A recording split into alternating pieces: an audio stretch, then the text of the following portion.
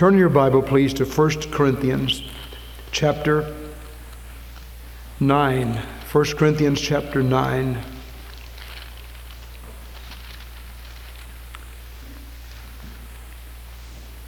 Beginning in verse 10.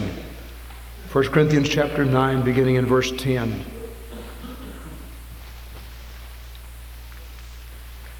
My heart has been so blessed today. Just thrilled. I love the songs of Zion, don't you? Amen. It is calmly to praise the Lord. It is a good thing to praise the Lord. God loves to be praised, and we get blessed when we praise Him. And I like all this music. It's been precious. In 1 Corinthians chapter 9, may we bow together in a moment of prayer.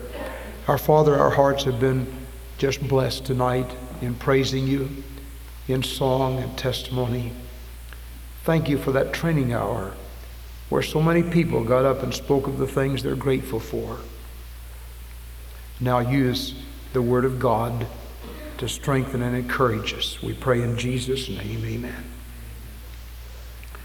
In 1 Corinthians chapter 9, Paul said, beginning in verse 19, "For though I am free from all men, yet have I made myself servant unto all, that I might gain the more. To the Jews I became as a Jew, that I might gain the Jews. To them that are under the law as under the law, that not being myself under the law, that I might gain them that are under the law. To them that are without the law as without law, being not without law, to God, but under the law of Christ, that I might gain them that are without law. To the weak became I as weak, that I might gain the weak. I am made all things to all men, that I might by all means save some. And this I do for the gospel's sake, that I might be partaker of it with you. Know ye not that they who run in a race run all, but one receiveth a prize? So run that ye may obtain. And every man that striveth for the mastery is temperate in all things. Now they do it to obtain a corruptible crown, but we an incorruptible. I therefore so run, not as uncertainly, so fight I, not as one that beateth the air, but I keep under my body and bring it into subjection, lest that by any means when I have preached to others, I myself should be a castaway." That 27th verse is a remarkable verse. I keep under my body. I bring it into subjection. Another translation says, I beat my body into subjection, lest by any means when I have preached to others, I myself should be a castaway. We're considering tonight the subject, the secret of stick-to-itiveness. The secret of stick-to-itiveness. In the training union hour tonight, I asked the folks there to help me preach. I asked them to write down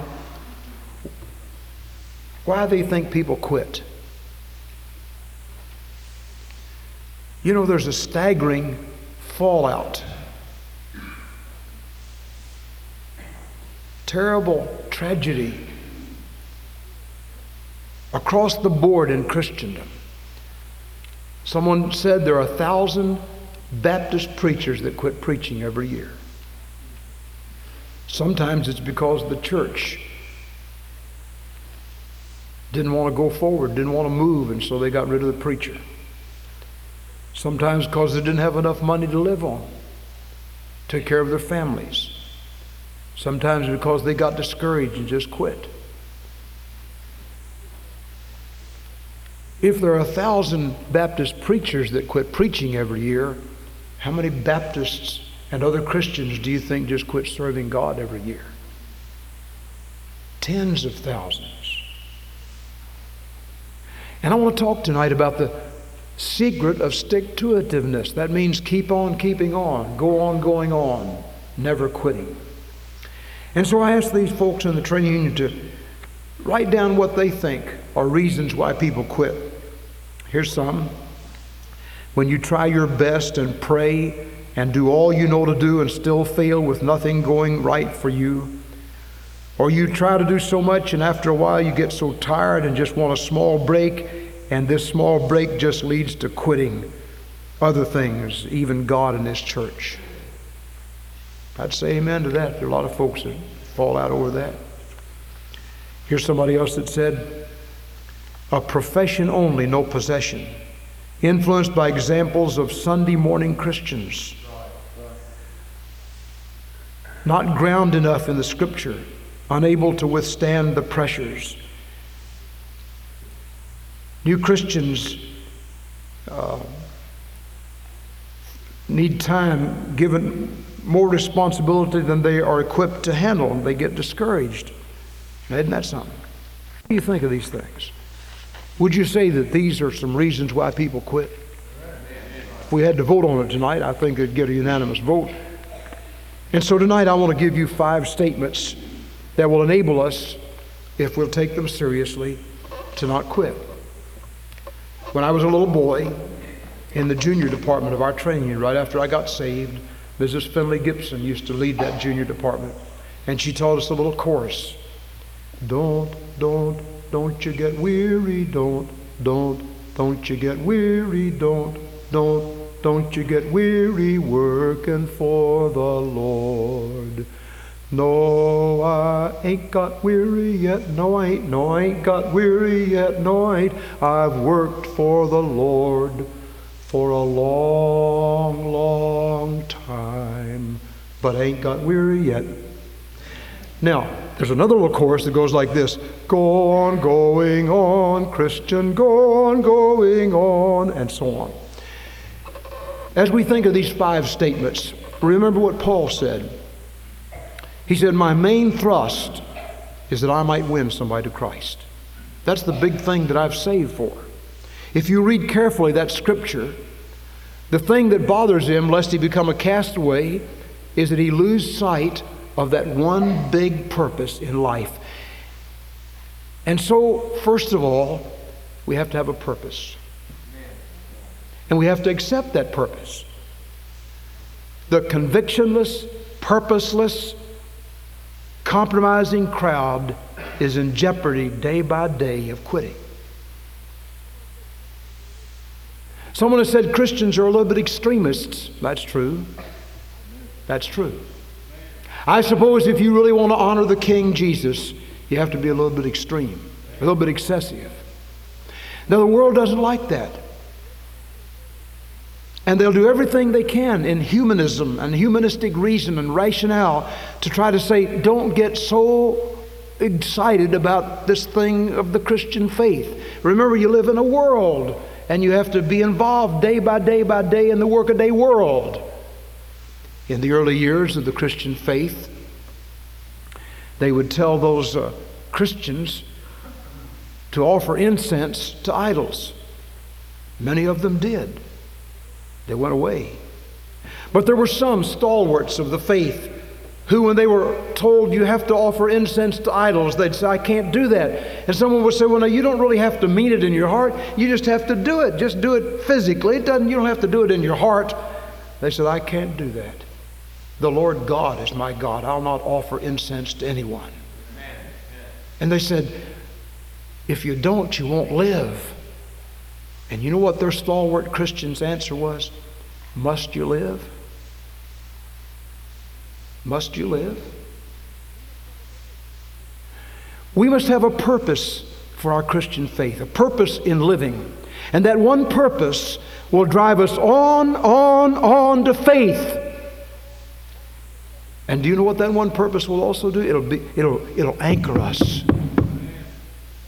I have never seen a valuable, spiritual, soul-winning, tithing Christian who couldn't decide where to go to church.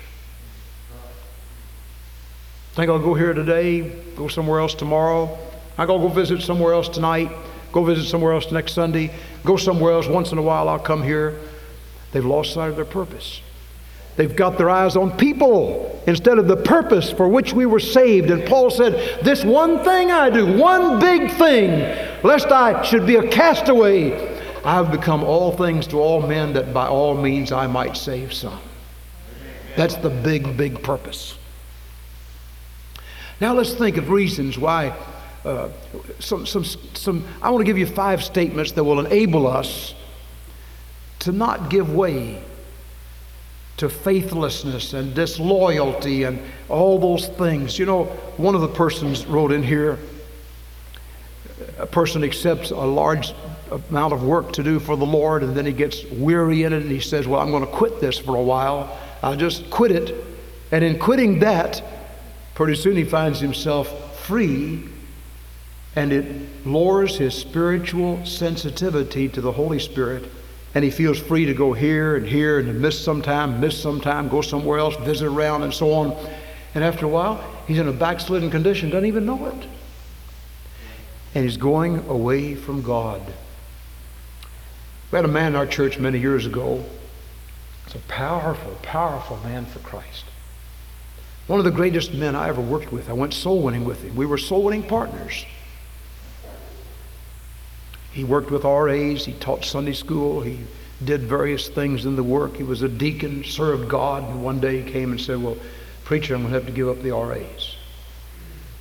And I said, well, why do you have to give them? I'm too busy. Too busy. I reminded him, I said, now when you give that up, you have to fill your life up with something else, or you have a vacuum there. He didn't do it. Kept on coming Sunday morning, Sunday night, Wednesday night, would visit. After a while he came and said, preacher, I can't visit any longer. I'm too busy. I got too many things to do. I'm just too busy. He dropped that out. After a while I noticed he wasn't there on Wednesday night. After a while I noticed he wasn't on Sunday night. After a while I noticed he came to Sunday school and then left after Sunday school and didn't stay for church. And they just dropped out. He had had an old problem years before of alcohol. And he got back on it. His life got messed up. Got away from God. You say, was he saved? I would say I'll meet him in heaven. I believe that with all my heart. One day early in the morning, his wife called and said, he's had a heart attack. He's gone. Tragedy. Tragedy. Paul said, I don't want that to happen to me. I don't want to be a castaway. I don't want to be a somebody that used to be something. I want to go on going on. So the first statement I want to make, be sure there's a real experience of salvation. Be sure you're saved. There's no way an unsaved person can put up with the pressures of this world and the flesh and the devil and all the things that come our way and all the schedules we have to keep. There's no way an unsaved person can keep at it without eventually saying, I'm just going to throw in the towel and quit. And there are a lot of quitters because they've never been saved. And we need to examine our own heart. I need to examine mine. You need to examine yours. Do you know for sure you're saved? That's one reason I love Dr. J. Harold Smith. And I want you to pray for him. His wife has had a stroke. And he's had to be home with her right now. Pray for that dear man. One reason I love him is when he preaches God's 3 deadlines, he makes everybody, the preachers, the deacons, the Sunday school teachers, everybody examine his salvation. Are you sure you're headed for heaven? And from time to time, we've had people who have served God apparently for a long time who walk down the aisle and say, I've never been saved. And then sometimes people who get so confused in their heart as they think of that, they look at all the experiences they have and they come and they say, well, I don't know whether I've been saved or not. And then as they rethink it, it causes them to get their anchor more deeply affirmed in the Word of God, and they know they're saved. I like that. You and I need to test that thing over and over and over again. Wouldn't it be an awful thing to spend 10, 20, 30, 40 years in the church singing and teaching and working and get to the judgment of God and hear the word, depart from me, I never knew you? Wouldn't that be unthinkable? Jesus said that it'll be like that.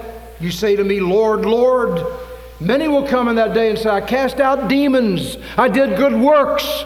And he'll say, I never knew you. Depart from me. Because you never had Christ in your heart.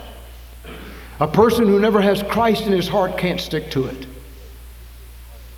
So the very first statement, be positive beyond the shadow of a doubt. You're saved. And if there's any question in your mind or heart about that tonight, settle it before you leave this auditorium. You say, how do you settle it? You come to God in humility and say, Lord, I've had questions in my mind. I don't know whether they're from the devil. I don't know whether they're there from the pressures of life.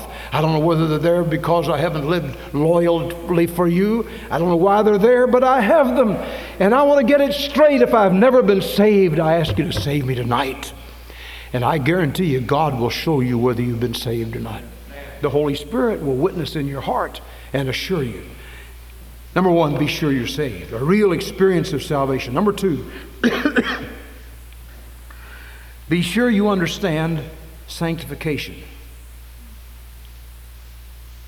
You say, preacher, that's a pretty big doctrine. How could I ever understand it? Well, here I want to give it to you real simply. Look in your Bible in 1 Corinthians chapter 6, verses 19 and 20, and here's what it means. The word sanctification is not mentioned here, but this is exactly what it means. What? Know ye not that your body is the temple of the Holy Spirit who is in you, whom ye have of God, and you are not your own? For you are bought with a price. Therefore glorify God in your body and in your spirit, which are God's. Remember, you belong to another. When you gave your heart to Jesus Christ, you gave your rights away. That's the reason I don't put much stock in these protests. I guess we have reasons to protest, but I don't put much stock in them. I appreciate the way the ladies did out here on Scottsville Road on Sanctity of Life Day. They just went and held some signs about life and so on. I appreciated that. Some of our people did that, and I appreciated that. That wasn't a protest. That was just a statement, just standing there, a testimony, quiet testimony. But waving banners and waving flags and carrying a bunch of things around, so on, I don't know that you need to do that. But you do need to remember that you don't belong to yourself. You don't belong to this flesh. You don't belong to the world. You don't belong to the devil. You don't belong to the crowd. And wife, even though you have a unique relationship to a husband, you don't belong to him. You belong to God. And husband, even though you have a unique relationship and loyalty and faithfulness to that wife, you don't belong to her. You belong to God. He is first. And sanctification means you've swapped ownership. Whereas once you belonged to yourself and you did whatever you wanted to do, when you give your heart to Christ, you get sanctified. The Holy Spirit sets you apart for God. You're God's property. You don't belong to yourself anymore. And you need to remember that. And if we can remember that, we're not going to quit. Remember, I'm not my own. Get up on Sunday morning, I think I'll sleep in. Oh no, you're not your own. You belong to another. Lord, what do you want me to do? Sunday night comes, well, I think I'll just go fishing. I think I'll go to boating. I'll go to races. Or I'll go sit home and watch television. Some of the best programs come on Sunday night. Or I think I'll go visit another church. I'll just do around. Go do this and that and the other. Oh, wait a minute. You belong to another. You belong to the Lord Jesus Christ. Lord, what would thou have me to do? You know, for a person to go visit around a lot of churches, it reminds me of a husband that goes visits around a bunch of other women.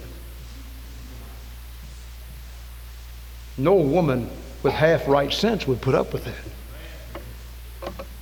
You see, when you get into the Lord's church, it's sort of like a marriage relationship.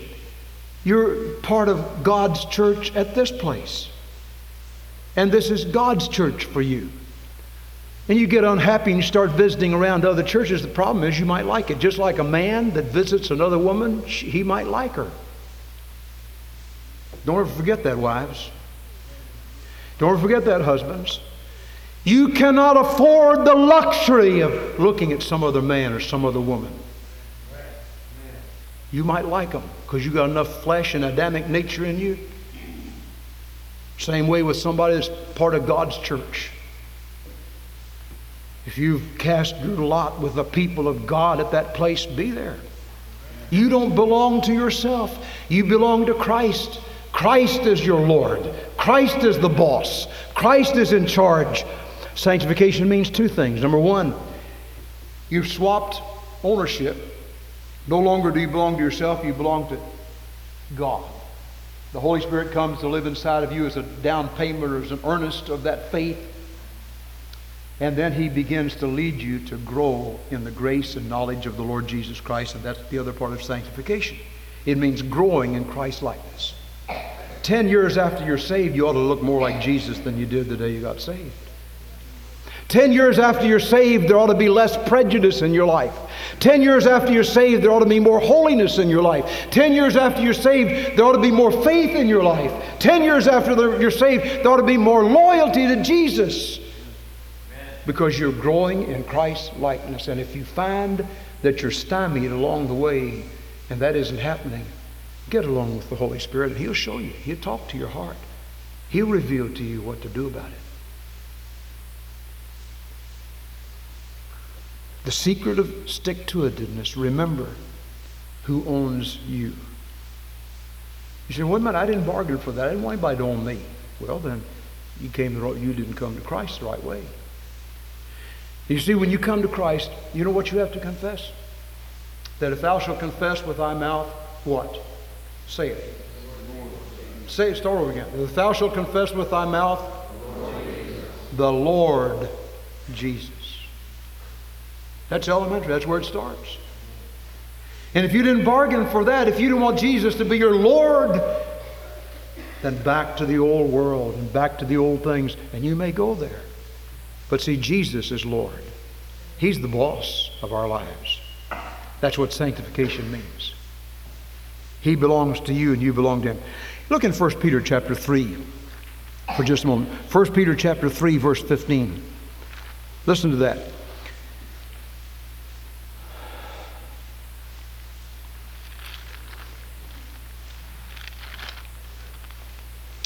But sanctify the Lord God in your hearts, and be ready always to give an answer to every man that asketh you a reason of the hope that is in you with meekness and fear. Thirdly, the secret of stick-to-it is to be sure you're saved, a real experience of salvation. Number two, remember who owns you. Remember the meaning of sanctification, that you don't belong to yourself any longer. Thirdly, see the stratagems of the devil. See the stratagems of the devil. I'll tell you, Satan is a roaring lion seeking whom he may devour, and he hates you. He hates me. He wants to drag us down and hurt us and destroy us and lay our honor in the dust. In 2 Corinthians chapter 2, verse 16, who is sufficient for these things?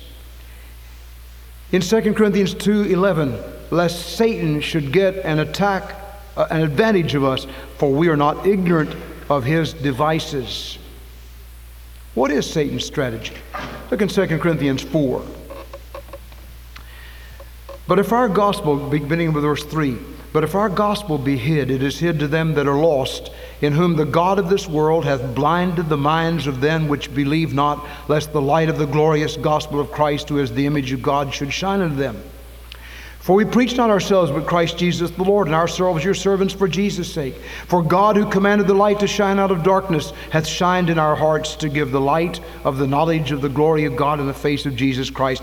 But we have this treasure in earthen vessels, that the excellency of the power may be of God and not of us. We are troubled on every side, yet not distressed. We are perplexed, but not in despair. Persecuted, but not forsaken. Cast down, but not destroyed. Always bearing about in the body the dying of the Lord Jesus, that the life also of Jesus might be made manifest in our body. The devil is a liar. And he will do everything under the sun to hurt you and destroy you and disturb you. You remember Job? The Bible tells us in chapter 1 that he was a godly man. The Bible uses the word perfect, which means mature. Perfect man. He hated evil, loved righteousness.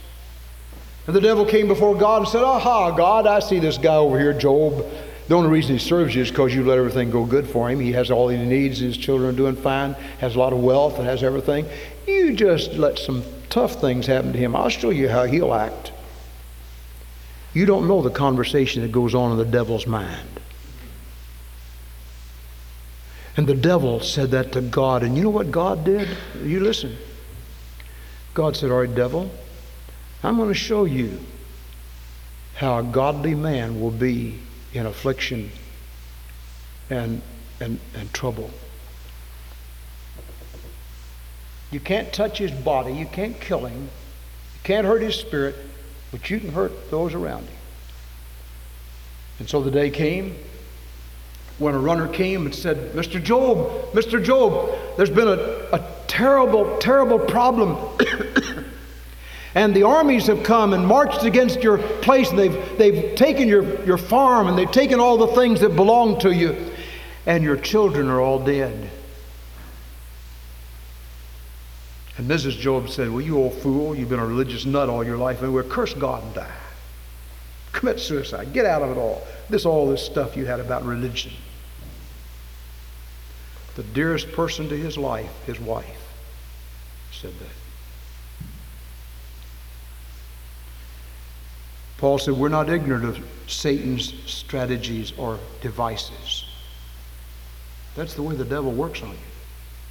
He tries every way he can. Now, if you want to avoid being a quitter, if you want stick-to-itiveness in your life, recognize the devil's strategies. When some problem comes, rejoice in it. Somebody told us in Training United about some terrible calamity that they had, and they said, it was Retha, I believe, telling us all kinds of problems with her car and the insurance and her own physical condition and all those things. And the car smashed into her and had an accident. And she said, I knew that I was supposed to thank God in all these things. And she said, now, Lord, you know, I'll just be honest with you. I don't know how to thank you for these things. I know I'm supposed to, so I'm going to try it. She kept on going on. She didn't quit. She had enough to curl up in a knot and die. She had enough to say, well, my car isn't working. I can't get to Bowling Green. I'm here in Nashville. I had a terrible accident. Call on the phone and get somebody else to take my place. Well, she didn't do that. She got another car and came on up here. See, when you realize the devil's strategies, when you realize what he's doing, he's trying to hurt you. And if he can hurt you and you give in to him, then you're prey to going away from God. You want to avoid it? I'm giving you some spiritual medicine tonight. A prescription I hope you'll take. Number one, be sure you're saved.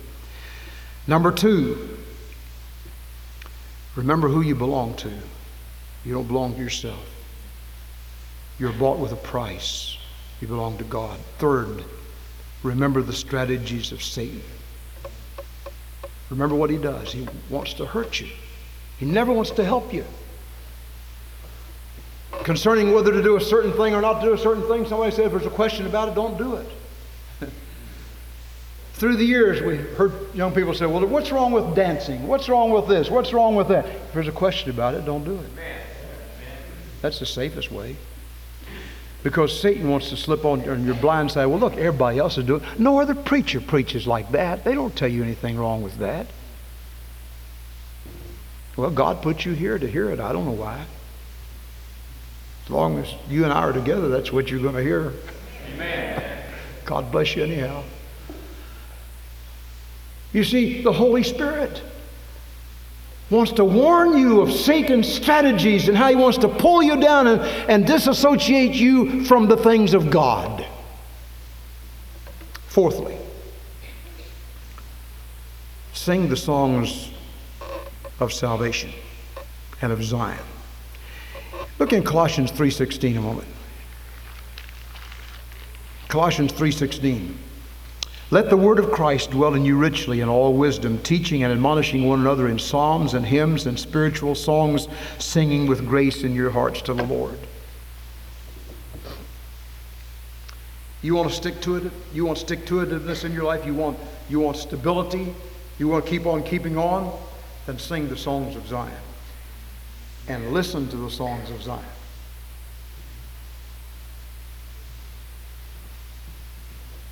"30 years ago, I don't know, I may be mistaken, but I don't remember Christians ever being divided over music. Ever.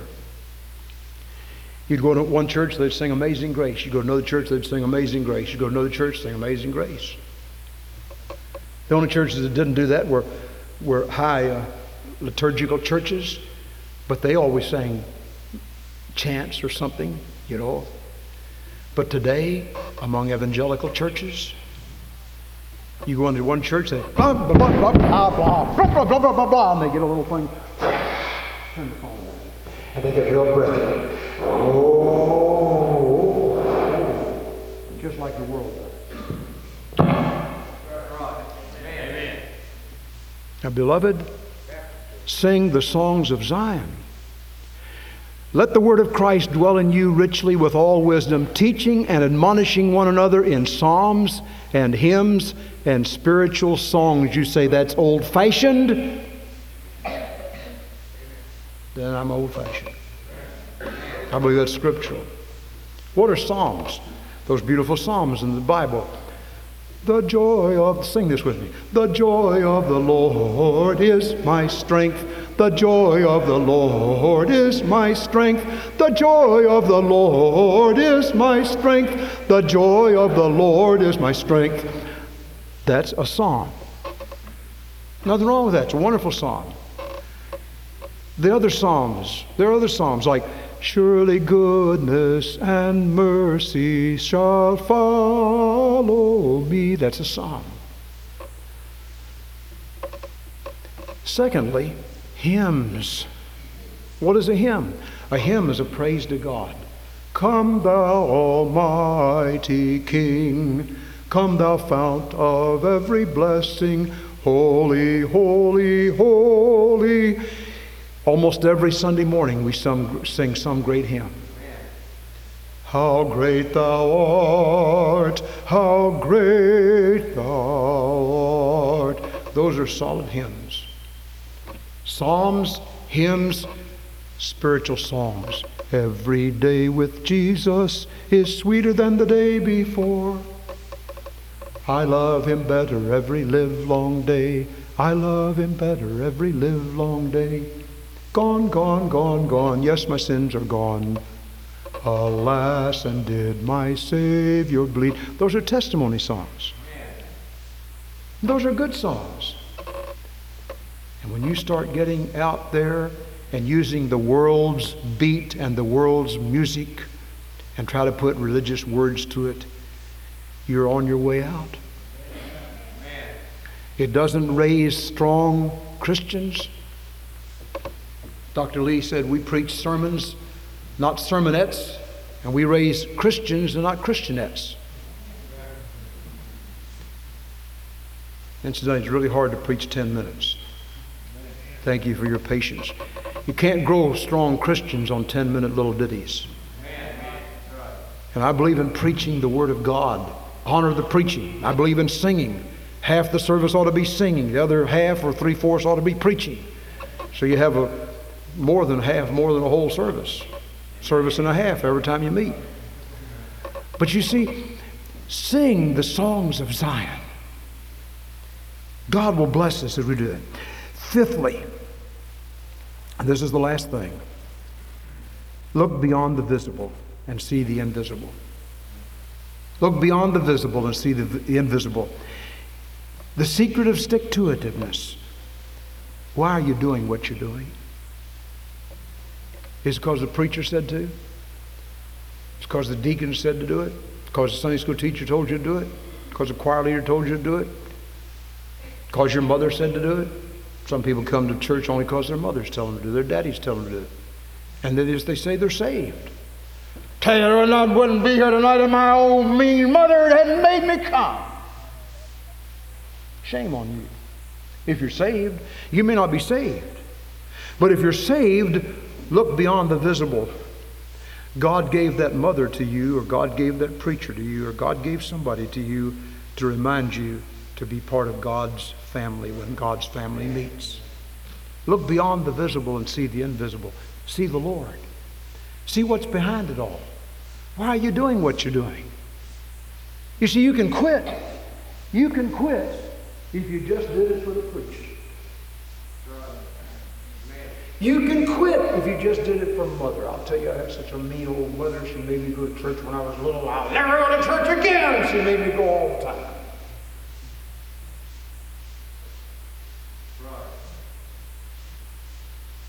Problem is you're not seeing beyond the visible. You're not seeing the invisible. Why do you do what you do? Why do you keep at it?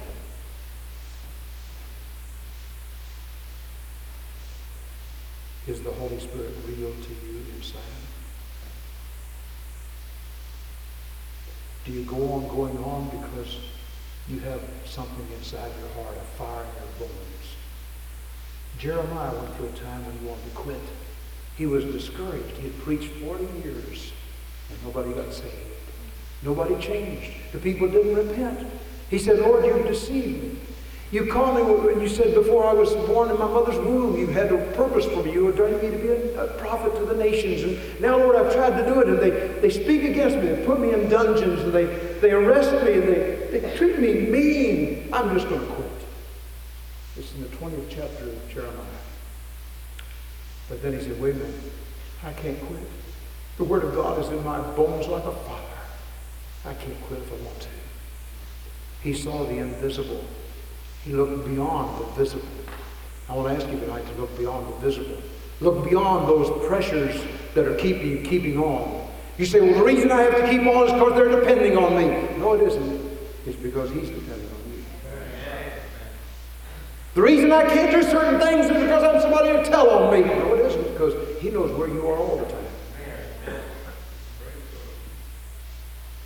The reason I have to keep on doing this is because my old dad would whip me if I didn't. No, that's not the reason. You've got to answer to God, little boys and little girls.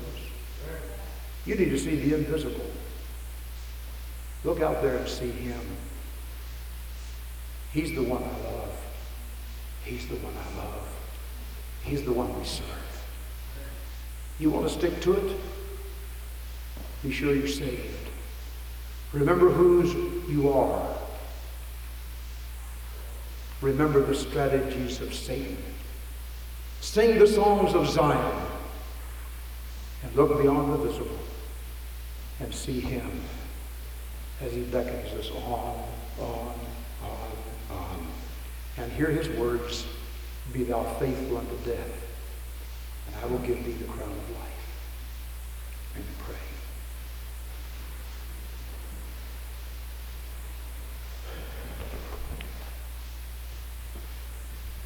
Our Father, we thank You for the truth of the Word of God. We pray that God's people would receive spiritual strength from what has been said tonight. I pray that You'd rebuke the devil who even now is trying to get on somebody's shoulder and whisper in their ear and get them all upset and mixed up. Lord, rebuke Satan. And we pray that God's people will say, by the grace of God, I want to stick to it. I'm going to keep on keeping on. I don't want to be a castaway. And I'm going to go on until I hear one day the well done of Jesus. Well done, thou good and faithful servant. I pray in Jesus' name, amen. Let's stand, please.